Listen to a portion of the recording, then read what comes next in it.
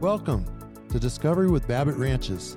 Discovery is all things cowboy essence, people at their best, accomplishing extraordinary achievements.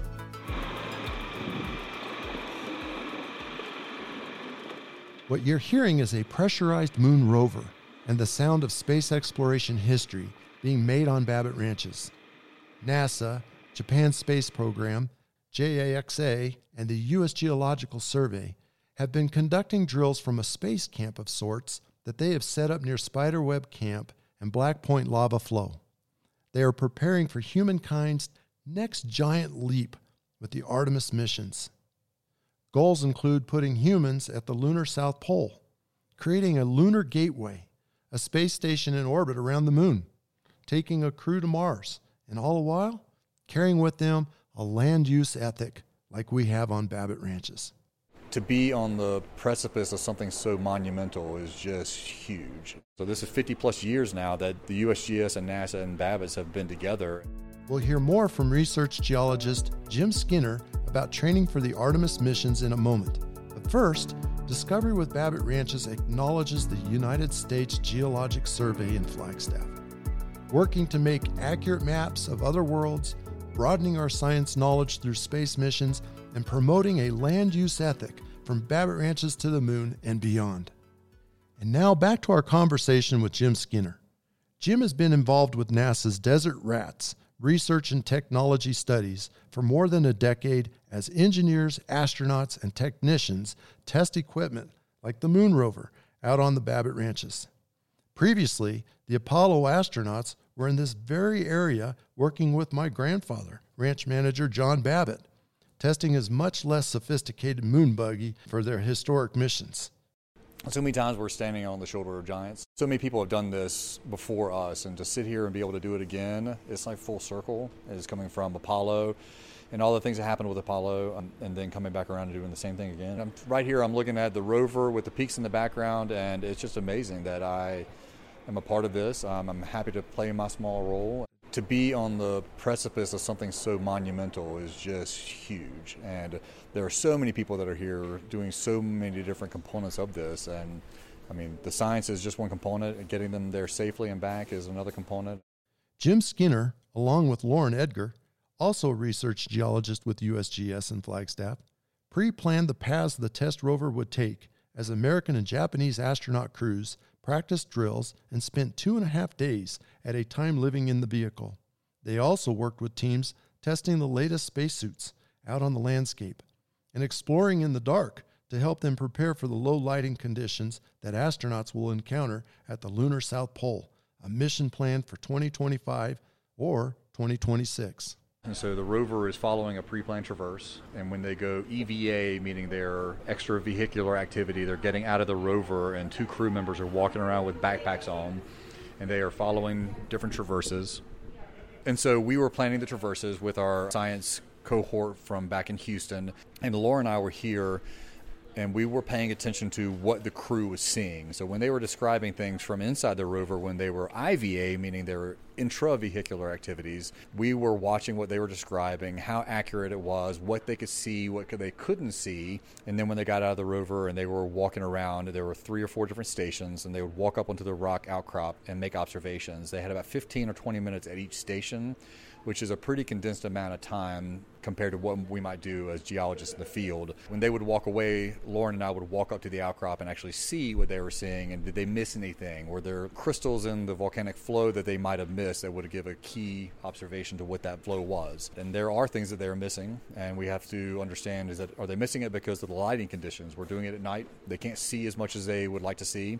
Were they missing it because of training or the map products or the lights on the rover, or they didn't have enough time? All those things we accumulate and talk about, and then we feed that forward into the NASA planners so that they can change the technologies and the mission architecture to capture everything that they possibly can. With that being said, if you were to contrast or compare, what would you see here for example, on CO bar as opposed to maybe what they will see when they get to the moon? We talk about analog work, and that's what Lauren is in charge of. We find analog locations on the Earth so that we can compare them to the moon and Mars. And the thing is that there's no perfect analog. And so there might be an analog for communication scenarios and hills where you might not be able to communicate around.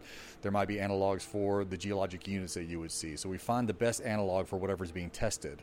In these situations, they're testing everything. And so this is a perfect analog because it has the volcanic flows, it's got the older rocks, it's got a diversity of volcanic materials, it's got a lot of sediment cover. And so the moon is almost 98% covered in regolith. That means just material that has been pummeled through millions and billions of years. And so it is like flour over the surface. And so there's rocks and flour distributed everywhere. Rarely do we see rocky outcrop. There might be distributed boulders, but most of the lunar surface is powdered material and regolith. And out here we do have that material. We see gravel. Underneath the gravel we have light tone materials that are broken down pieces of the volcanic rock as well as the sedimentary rocks, and so we have a little bit of everything. Even the vegetation is getting in the way of geologic observation, but that's a good analog for the observations that they'll be making on the moon because it's covered up. The observations that they'll make on the moon are going to be distributed rocks and boulders as well as gravels and pummeled materials. So it's called comminuted material. It's just been busted up in tiny little particles. Rarely will we see rocky outcrop. It might be on the edge or on the interior of an impact crater, but out here is as good an analog as we can get because we have those distributed materials across the surface, and then we have the volcanic material as well. Is there a difference between what the moon is made of, the powder and all that kind of thing from being pummeled, but then from the asteroids or the meteors coming in, they're differentiating between the two? Yes, and so that would be something that would be key for us to determine. That's not something you would be able to do from orbit, so there's a lot of spacecraft that are around the moon, and they are accumulating data that we use to make the geologic maps to tell the astronaut and crew where they want to go. There should be impact or material that has been fragmented and redistributed across the surface of the moon. And so along with the ejected material, which is the target material that was already there, it would be possible and maybe even likely in some situations that astronauts might be able to find fragments of impacted, like the impactor material itself, along with the material that's been ejected. Well, interesting. Okay, let's back up just a little bit. So the purpose of Desert Rats and their work in the Artemis mission, how does all that come together? In other words, this all goes together, right? Artemis and Desert Rats would be symbiotic in their learning on what they're going to be doing when the mission Artemis goes, right? How do we get from here to there? Yeah, so this is a long time coming. The last time that we were out here doing this, we being NASA and the USGS, was about 12 years ago, and that was during a period when there was Constellation, and Constellation was an initiative to get back to the moon. And because of politics and different things that happened, that was canceled and migrated into something else. And this is the reformulation of that. So the Artemis missions are the reformulation of Constellation and all those efforts. And so that's why we're coming back out here now, and that's why there was that hiatus. So this is just one part of a technology test that is looking at the components that are necessary to send people back to the moon safely. We want to get them there, certainly, and most importantly, we want to get them back. While they're there, they should be making observations, scientific observations, so that we understand the evolution and history of the moon. And so this is one of a massive suite of components that go together to build onto existing technologies and refurbished technologies and new technologies as we make this next step to the moon. My role in this is the science aspect of it. We're going to go there and we need to be getting science out of it, and it needs to be the best science that we can get. We're only there for a limited amount of time, and we need to make sure that over the 4 or 5 hours that they're there on the surface for Artemis 3, we can get a massive amount of data, as much as we can, and what they bring back we can put into place with the geologic maps and understand what we're seeing. So our role in this, as far as the USGS and science, is one tiny little sliver of the enormous aspect of technology development, rovers and pressurized suits and terrain vehicles and all the training that goes into the astronaut crew that's actually going to go. There's a massive amount, and so it feels nice to be a part of that. It feels nice to have a lot of that be centered on the good crew of people that we have here in Flagstaff. I love it that they come out here and that you guys have this relationship, that we are allowed to be on Babbitt land, because it comes full circle. So this is 50 plus years now that the USGS and NASA and Babbitt's have been together, and it's great to see the pictures. So if you turn in some of these pictures that we've taken out here black and white and put them right next to the pictures that they took when they were working out on the Bonita Flow, they look identical, and it's the same kind of thing. With regard to Babbitt's, we've been striving towards this land use ethic, and it evolves, right? Mm-hmm. But it's really trying to describe an awareness, a sense of responsibility, obligation, and accountability for our impacts and activities with the environment and the land itself. So you and I got together and we talked about this a little bit, and you went and visited it out with NASA and some of the other folks about blending the land use ethic here on Babbitt Ranches and our efforts there with the efforts that, probably should be in place for future missions to space.